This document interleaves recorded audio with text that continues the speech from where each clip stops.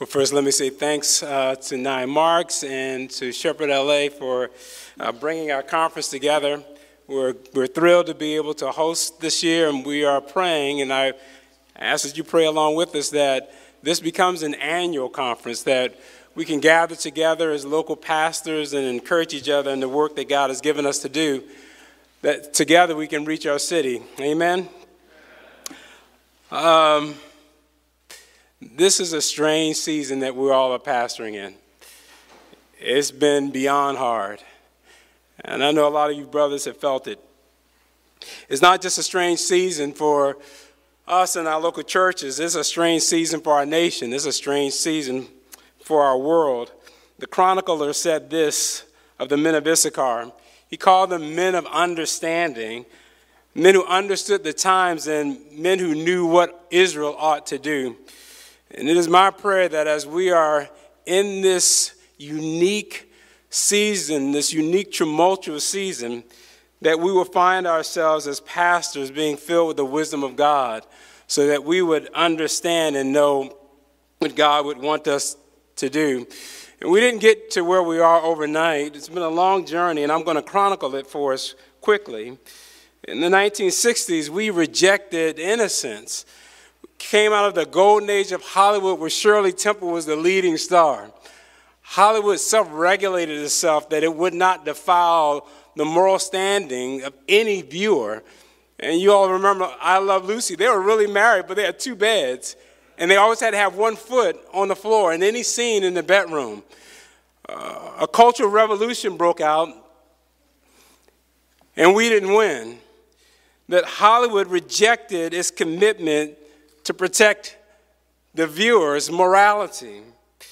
And after the 60s, we went into a decade of the 70s where abortion was legalized and the pill became prevalent. And we rejected sexual restraint. We started a sexual revolution. And then in the 80s came around, we rejected decency. For our love for money, we deregulated our communication industry and allowed pornography to be pumped over every cable line. So now to every home and every phone and every TV, things you'd have to do to put on a fake mustache and a hat and a disguise to slip into some dark, seedy place now could be on every single phone because we rejected decency. And then in the 90s, we rejected truth. Under postmodernism, the only absolute truth was that there were no absolute truths. And then at the turn of the millennium, we rejected God openly.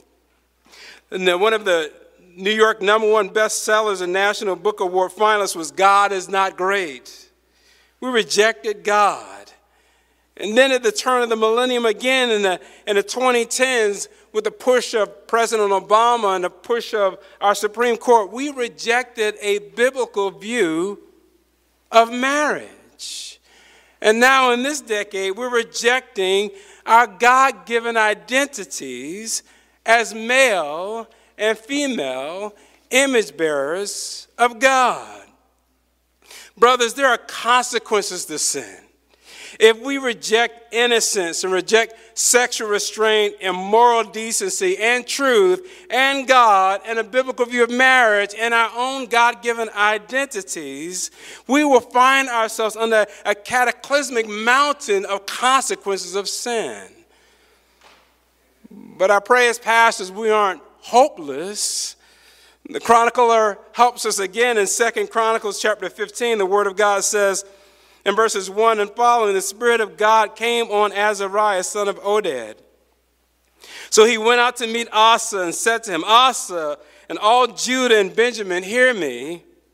The Lord is with you when you are with him. If you seek him, you will be found by him. But if you abandon him, he will abandon you. For many years, Israel was without the true God, without a teaching priest, and without instruction. But when they turned to the Lord God of Israel in their distress and sought him, he was found by them. In those times, there was no peace for those who went about their daily activities because the residents of the land had many conflicts. Nation was crushed by nation and city by city, for God troubled them with every possible distress. Brothers and sisters, when God is your problem, we have a problem.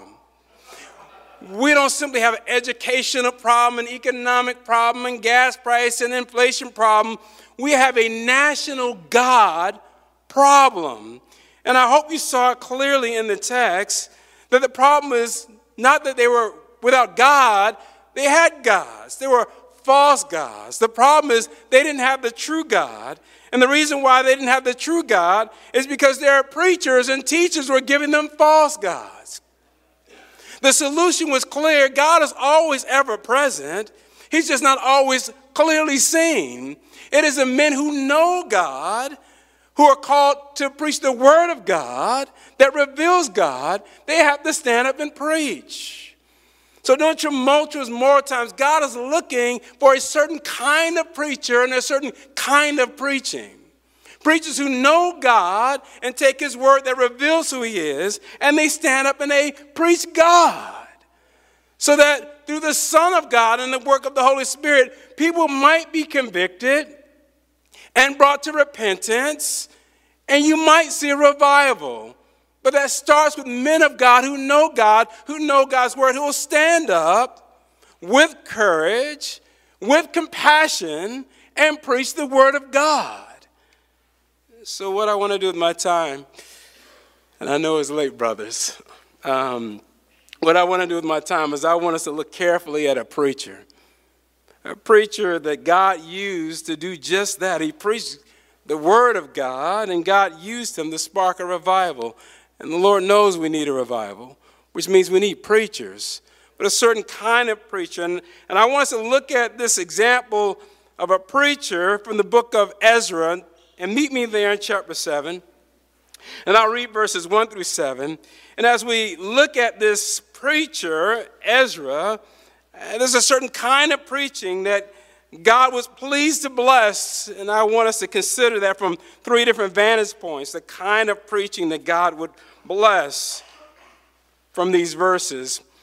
In Ezra chapter 7, the word of God says, after these events, and there's a big break between chapter 6 and 7, during the reign of King Artaxerxes of Persia, Ezra, Seraiah's son, and Azariah's son, and Hilkiah's son, and Shallum's son, Zadok's son, and Ahitub's son, and Amariah's son, and Azariah's son, and Merioth's son, and Zeraiah's son, and Uzziah's son, and Buku's son, Abushai's son, and Phinehas' son, Eleazar's son, the chief priest Aaron's son, came up from Babylon.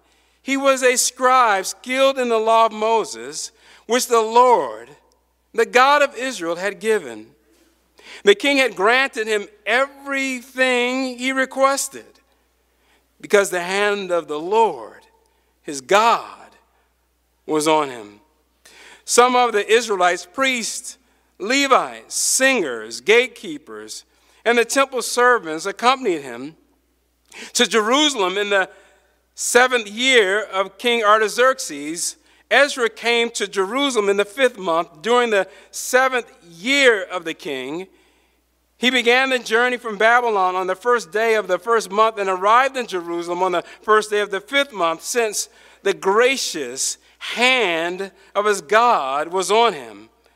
Now Ezra had determined in his heart to study the law of the Lord, obey it, and teach his statutes and ordinances in Israel. And here, as we look at this preacher, and God was pleased to use Ezra and his preaching, first I want us to consider from these verses the preacher's power. That the preaching that God is pleased by is powerful preaching. And when you look at Ezra, you would just naturally assume, looking at his resume, that this dude is going to be a powerful preacher. If you look at his pedigree, he is a son of Aaron. If you look at his training, he is trained as a priest, when you look at his giftedness, he is a Bible scholar. He's not just a scribe. The text tells us over and over again that he's skilled in the law of Moses, verse 6. And it tells us how he is an expert in the law. He is simply a brilliant man of God. And adding to that, not only is he brilliant, but also he has status before the King of Kings. The king of Persia gives him a letter that, in so many words, gives him a blank check to ask for whatever he wants, from whomever he wants, to accomplish whatever he wants. And verse 11 and 12 tells us that this is Artaxerxes, the King of Kings. And literally, he is just that. He is the King of Kings. In the ancient Near East and around the world at that time, you had tribal leaders, but in the ancient Near East, you had kings who would conquer other kingdoms, and they would have massive, massive empires that would take on in the rest of the world. But at this point, you have these massive empires, like the Persian Empire was massive. And as a king over other kings, they would give him tributes. And that king, Artaxerxes, he gives Ezra a letter basically giving him favor before whomever he walked before. And so if you look externally at Ezra, you're like, of course this guy is going to be a powerful preacher. Of course God is going to use him. Look at his education. Look at his training. Look at his status. Look at his lineage. This guy simply can't lose. But brothers, God just looks at the heart. Sometimes we can be intimidated. How's God going to use me? I don't have the big seminary education. I don't have the big personality. I don't have a huge IQ. How is God going to use me? God doesn't look at any of those things because God doesn't need us. None of us are adequate to open up the eyes of anyone spiritually blind. None of us can preach over Lazarus' tomb and call him to rise up and have him get up. But every day we stand in the pulpit before people who are spiritually Helen Kellers, spiritually blind, spiritually dumb, spiritually deaf, and God, through his power, opens up eyes, takes stones' hearts and makes them flesh, and raises them out of spiritual dead, and takes chains that have bonded them and breaks them and sets people free. The preaching that God wants, the preaching that God uses, brothers, is preaching that has power. And that's not power that you have, but it's power that God gives. Don't miss the text. It's clear. It tells us how it is that Ezra was such a powerful preacher, and how God brings about this revival through him. It says it in verse 6, it says it in verse 9, it says it in verse 28, it says it in other chapters. It says in verse 9 that the gracious hand of God was on him. Brothers, we're talking about the fingers that spun galaxies into existence. The hand that picked up Jesus out of the grave and lifted him up on the third day. That the almighty hand of God is upon Ezra, working through him, so that what God wanted to accomplish through his word, God accomplished it as Ezra yielded himself to speak the word of God. There has to be power in preaching, brothers. And can I encourage you that when God called you, as Jonathan illustrated, and connected you to a body, he didn't just drop you in any place in the body. He gave you a gift and made you a particular part of a body. And if he's called you to be a pastor, then his hand is upon you to use you as a pastor. You don't have to look in the mirror and say, well, I'm not this enough, and look at your background. I'm not that enough. If God has called you and placed you in his body to be a preaching pastor, then God's hand is all that you need. It is strong enough. It is adequate enough. It can accomplish everything that God wants to accomplish in every season that God has called you to preach. In season and out of season, God's hand will use you to accomplish his ends. That's what 1 Corinthians is telling us, brothers. When you look at the body dynamics, look with me at 1 Corinthians chapter 12, verses 4 through 6. It is an amazing thing that when God saved us and he fills us with his Spirit to gift us, to use us with his strong hand. It says in 1 Corinthians chapter 12, verses 4 through 6, now there are different gifts, but the same Spirit. There are different ministries, but the same Lord. And if the Lord has given you as a gift to the church as a pastor, the Lord did it.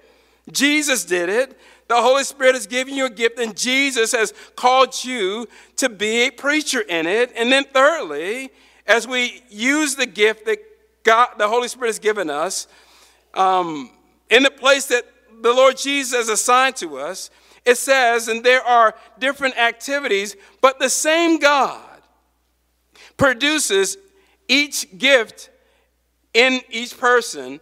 So God the Father is working through the gift that he gave you, and God is a God effect. The Holy Spirit gives you this gift, Jesus gives you a ministry, and there's a God effect as you use your gift. The hand of God will be upon you. And no, none of us are adequate for the preaching of the word of God. But God doesn't call us to be adequate. He calls us to be dependent. That God hasn't called you to be Superman. He's called you to be weak so that he might manifest his strength through your weakness. And so here what Ezra found all of his credentials and all of his favor and all the status he had before the world. He didn't depend upon any of that, and he didn't need any of that. What he needed was what he had in God. And what he had was enough. The preaching that God is looking for is preaching that he himself is empowered. There's a second vantage point I want us to see about the preaching that God wants. Not only is it powerful because he's empowering it, but also it comes by way of commitments. That it comes out of deep-rooted personal commitments. You see it there in the text. In Ezra chapter 7, verse 10, the Bible says, and it starts off with this for, and a lot of the translations, my Christian Standard Version says now, we should add a for. The for connects verse 10 back to verse 9, that while was God's gracious hand upon Ezra, the text says, for Ezra had committed, Ezra had determined, Ezra had settled his heart. And the idea of setting his heart or committing his heart is directional. That Ezra has a goal or aim he wants to accomplish, and he set his heart to that. He's fixed his heart to that. He's determined, he's resolved to accomplish what God has set before him. And he set it in his heart. And brothers, we all know what the heart is. It's the center of who you are. It's where your reasoning faculties come from. Your volition, your will, your feelings, all of that comes from your heart. So Ezra set his heart to be his mind, his will, his volition, so that his mind will be filled with the thoughts of God, so that his will would be aligned with the will of God, so that his volition would be fueled by the passion of God. He literally just set his heart. And it's not a commitment that he's making in a whimsical way. This is completely holistic. It's akin to what Paul says in Romans chapter 1, verse 1, when he says, I am likewise set apart for the gospel of God. And when Paul says I'm set apart, Paul means that this is my comprehensive mission. This is my reason for being. This is my vocation. This is my life. I'm set apart for the gospel. And so Ezra likewise, he said, I'm all in. This is what I'm committing myself to. That he is committing himself in a direction and an aim with commitments that the text here outlines in three ways. Ezra set his heart. Ezra had three commitments to reach aims that are determined by God for him, and they're outlined in the text. And first of all, he was committed to study. I'll call it prayerful study, because the word literally means like seeking and inquiring, and he's inquiring from God's word by means of God's grace and power, his hand upon him. So Ezra is seeking, and when you're seeking in a book or a scroll, we call that studying. So Ezra is studying. He's seeking. He's endeavoring to find answers that he would need, answers that will reveal to him who his God is and how to know his God and how to walk with his God and how to please his God. He is seeking from God's revelation of himself, his word. He's seeking to know God and to make that God known. So how do you seek through manuscripts or scrolls or books? Well, he's reading the text and whatever genre that is in, and he's reading it in its historical and biblical context. He's reading grammar and syntax. He's defining key words. And how long did he study? How long was he studying before the text? Pastor, how long do you study? Let me ask it another way. How long should you study? And Ezra is committed, determined in his heart to get an answer. So you have to study as long as it takes to get an answer. That you pour yourself over the word of God until finally, at 1 o'clock in the morning, finally, Sunday morning at 8:35. My co-pastor now, we joke sometimes. I'm like, it's sad. I'm like, Lord, I need a sermon. I'm preaching tomorrow. Lord, where are you? I'm like, I need an answer. That we're seeking, but we're seeking from a God who has called you to preach by his powerful anointed hand. He can give you clarity by illuminating all the answers you need. But let me say it this way, and let me be clear. Because revelation comes by way of illumination. Or I should say it this way. Revelation comes by way of inspiration. That's messed up my whole joke. So revelation comes by way of inspiration, but illumination comes by perspiration. You have to work at it. That's what Paul commanded Timothy. He commands him to be diligent.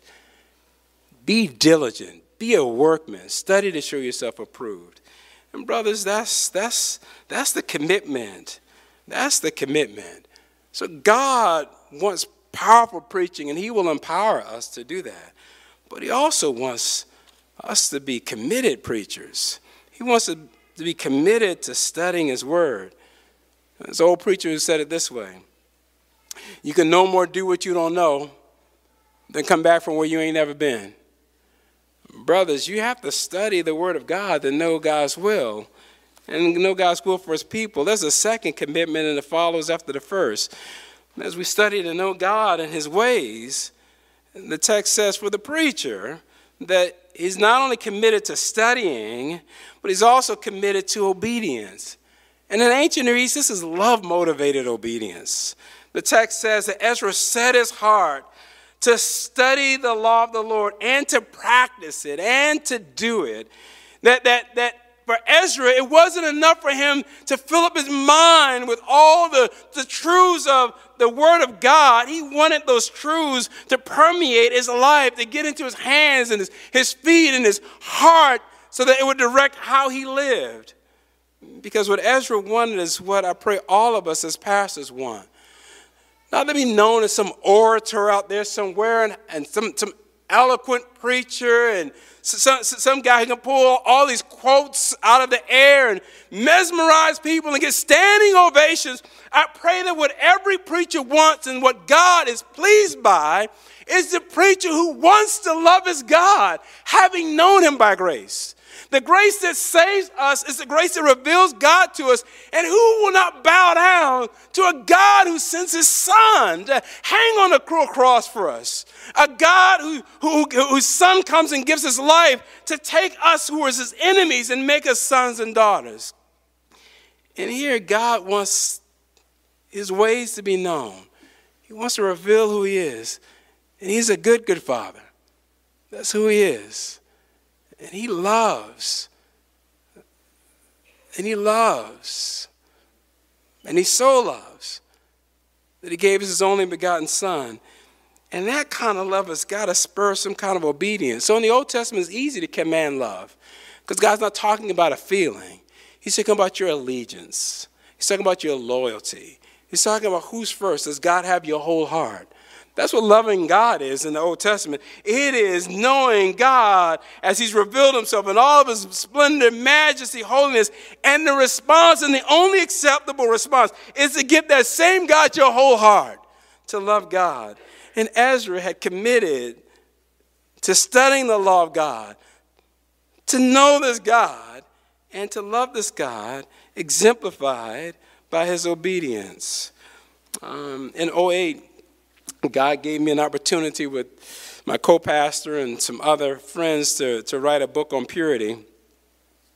And I was on a radio show. It was one of the largest radio shows in the United States, Christian radio shows. It was in the D.C. area.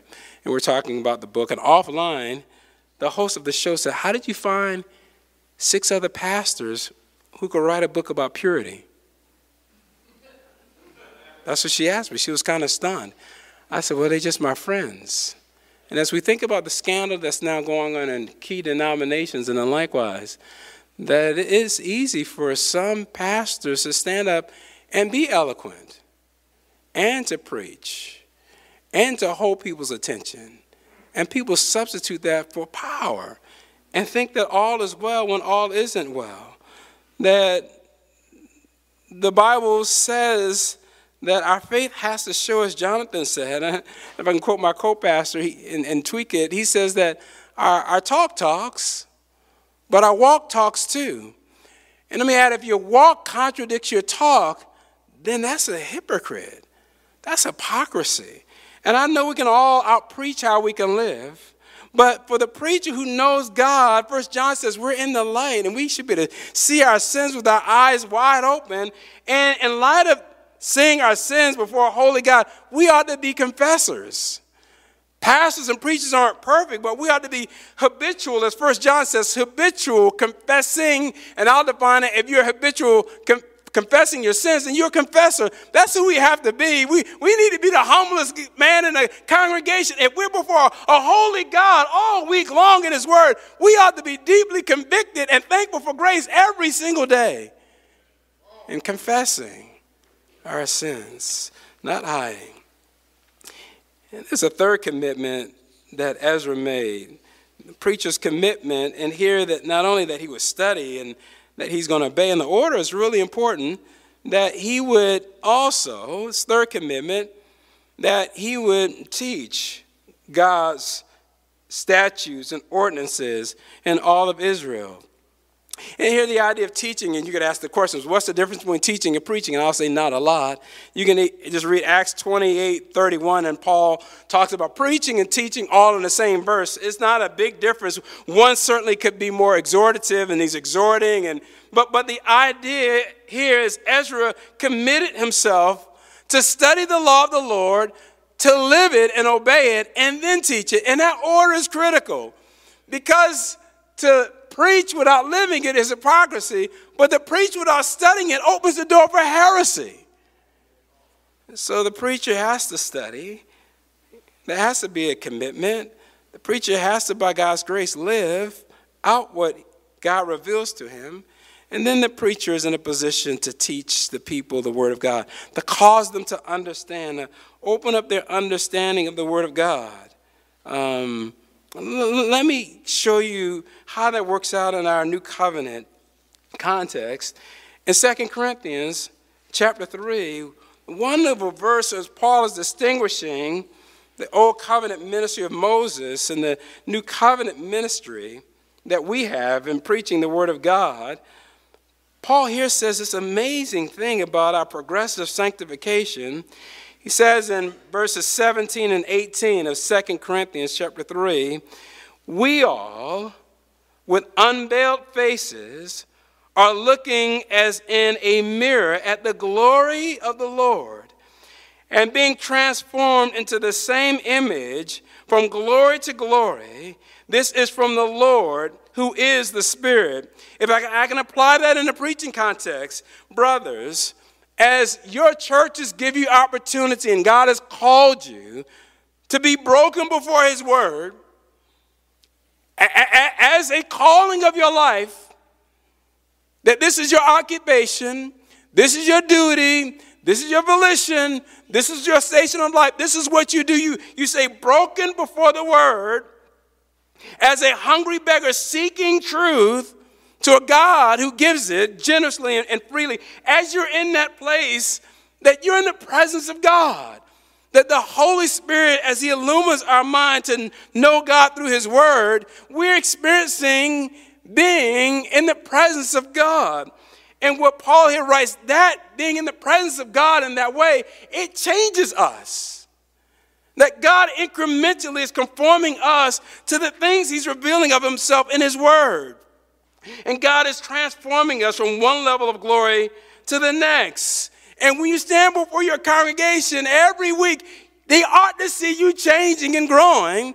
And as you present the word of God before them with power, having resolved your heart to study, having resolved the commitment in your heart to live, now being in that place where you're going to teach, that they come therefore in the presence of God. As the Holy Spirit takes his word, God's word, through his preacher, and illumines the heart of his people as they hear, they are incrementally transformed. And we get to experience the glory of our God through the preaching of the word together. And we're changed. That's what Ezra wanted. He wanted his God. He wanted to experience the glory of God. He wanted his people to experience the wonder and glory of God. And so he committed himself to study. He committed himself to live. He committed himself to teaching the word of God. He wanted them to experience the blessing of being in God's presence. So what do you want, preacher? You want people to come up afterwards and say, Pastor, that was a great sermon, and pat you on the back. I've preached before and got a standing ovation. It was so awkward. I'm like, what do you do with that? Or you preach and someone said, that was a great story you told. I'm like, I'm convicted 3 times now. That was a great story, Pastor. It was a great story. I like that story. Do we not want to be transformed to be more like Jesus? That's the kind of preaching that God wants. That's what God wants. And that preaching comes about when there's power, when God's hand is on you. And God's hand is on us when there's these deep, uncompromising commitments. And when these commitments are there, you're God's man. And he wants to use you. You don't have to twist his arm. God is gracious. He's saved you to use you. And he's poured out his grace and blessings on you, not to waste it just on you, so that you pour it out to your congregation as you preach.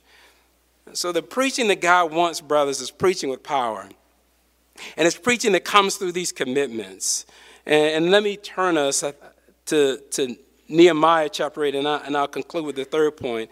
The preaching that God wants, it follows 2 simple tasks. It's not complicated what God wants us to do with his word. It's really, it's pretty simple. When you read Ezra's commitment, when you see how God's hand was upon him with power, and then if you connect that to what Ezra actually does in Nehemiah chapter 8 before God's people, you see 2 tasks.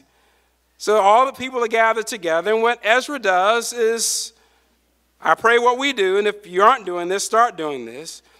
In chapter 8, verse 3, it says, while he was facing the square in front of the water gate, somewhere near the temple, all the people are there, it says he read out of the book, out of the word of God, he read from it from daybreak until noon before the men, that he read the word of God. It says the same thing in verse 8, they read out of the book. That what does God want you to do? What kind of preaching is God looking to bless? What kind of preaching pleases God? Preaching that reads his word. Everything you say about the word isn't necessarily the word. People hear the word of God when you read the word of God. Every word is breathed out from God in the original Hebrew, Aramaic, and Greek. Every word, every phrase, every clause, every sentence, every paragraph, every chapter, every book, every testament is breathed out by God. And when you read it, your people are hearing God. When my oldest daughter was in the hospital and we thought was dying from cancer. People would tell me and my wife, you two were so strong. She was 8 years old and constricted a terminal form of cancer, and we went through this with 5 families, and we were the only ones whose loved ones survived. And we were just broken. And when Jesus says in Matthew 4:4 that man does not live by bread alone, but by every word from the mouth of God, that was more real to me than I had ever thought, and preaching it 100 times. So we preach, brothers, but in the biblical context, knowing isn't just being able to say it. You've got to live it and experience it.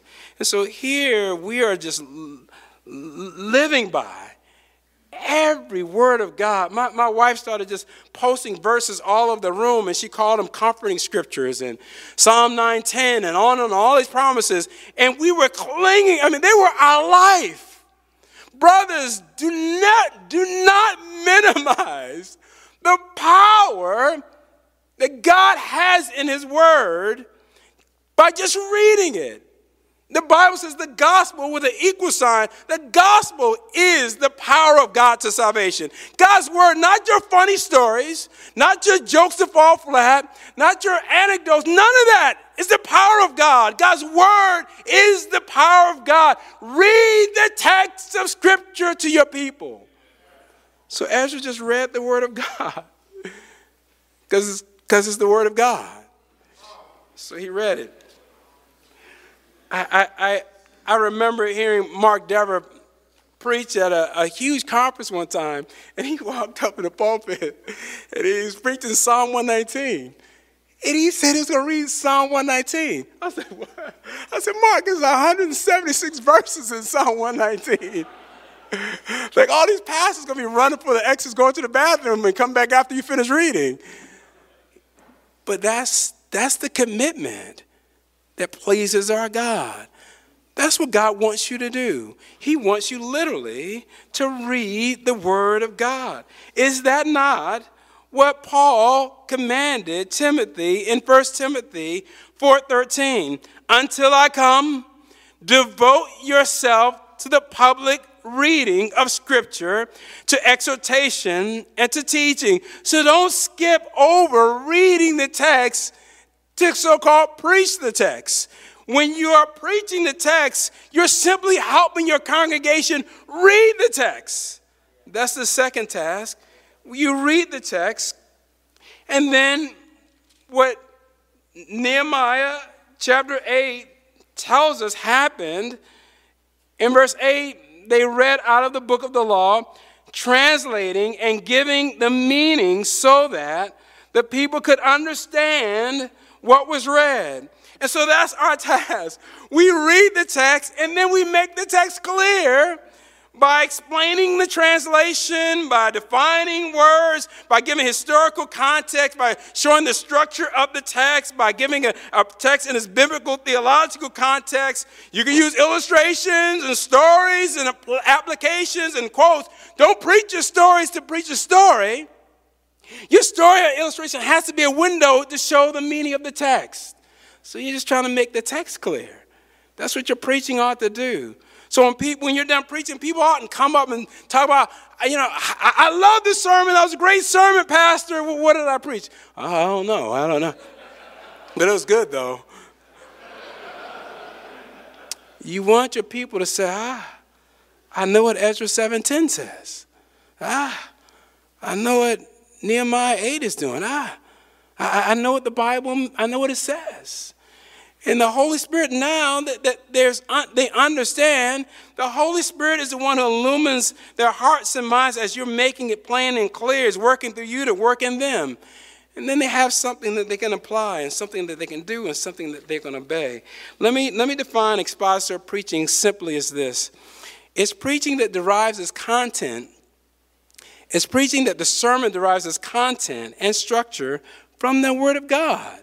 The Word of God stays the king through the whole preaching process. You're studying to find out what it means by looking at how it says what it says.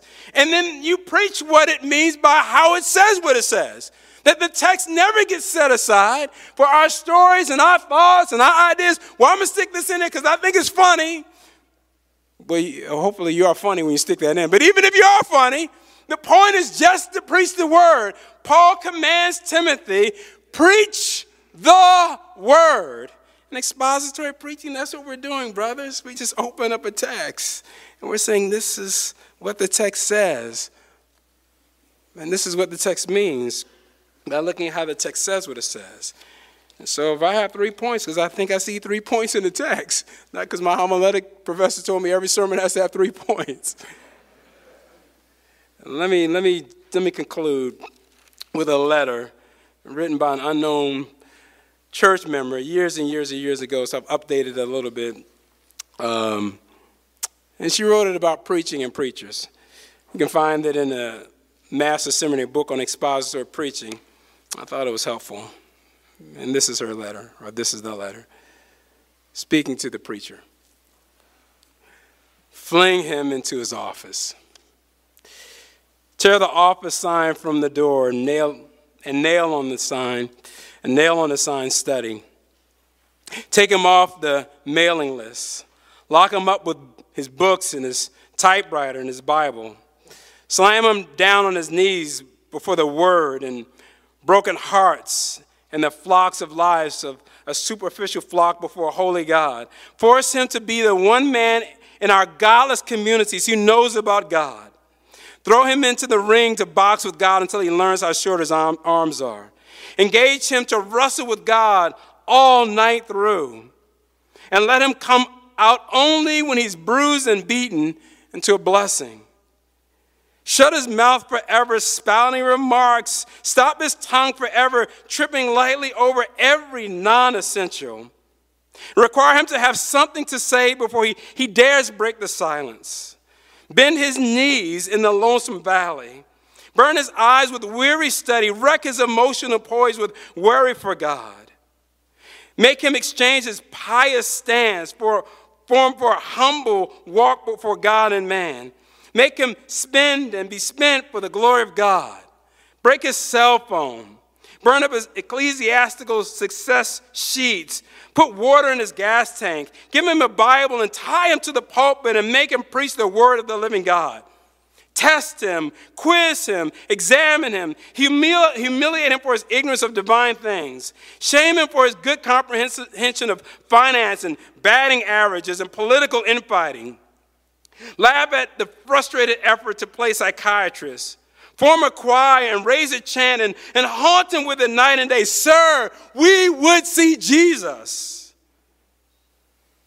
When at long last he dares enter the pulpit, ask him if he has a word from God.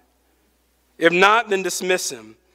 Tell him you can read the morning newspaper, digest the television commentaries, think through the day's superficial problems and manage the community's weary drives, and bless the assorted baked potatoes and green beans infinitum better than he can. Command him not to come back until he's read and reread, written and rewritten, until he can stand up, worn and forlorn, and say, "Thus saith the Lord." Break him across the board of his ill-gotten popularity. Smack him hard with his own prestige. Corner him with questions about God. Cover him with demands from the celestial wisdom, and give him no escape until he comes back with answers from God. And sit down before him when he's ready. Sit down before him and listen to the only word he has left, God's word. And let him be totally ignorant of the down street gossip, but give him a chapter and order him to walk around it, camp on it, sup with it, and come up at last to speak it backwards and forward until all he says about it rings with the truth of eternity. And when he's burned out by the flaming word, and when he's consumed at last by the fiery grace blazing through him, and when he's privileged to translate the truth of God to man, finally transferred from earth to heaven,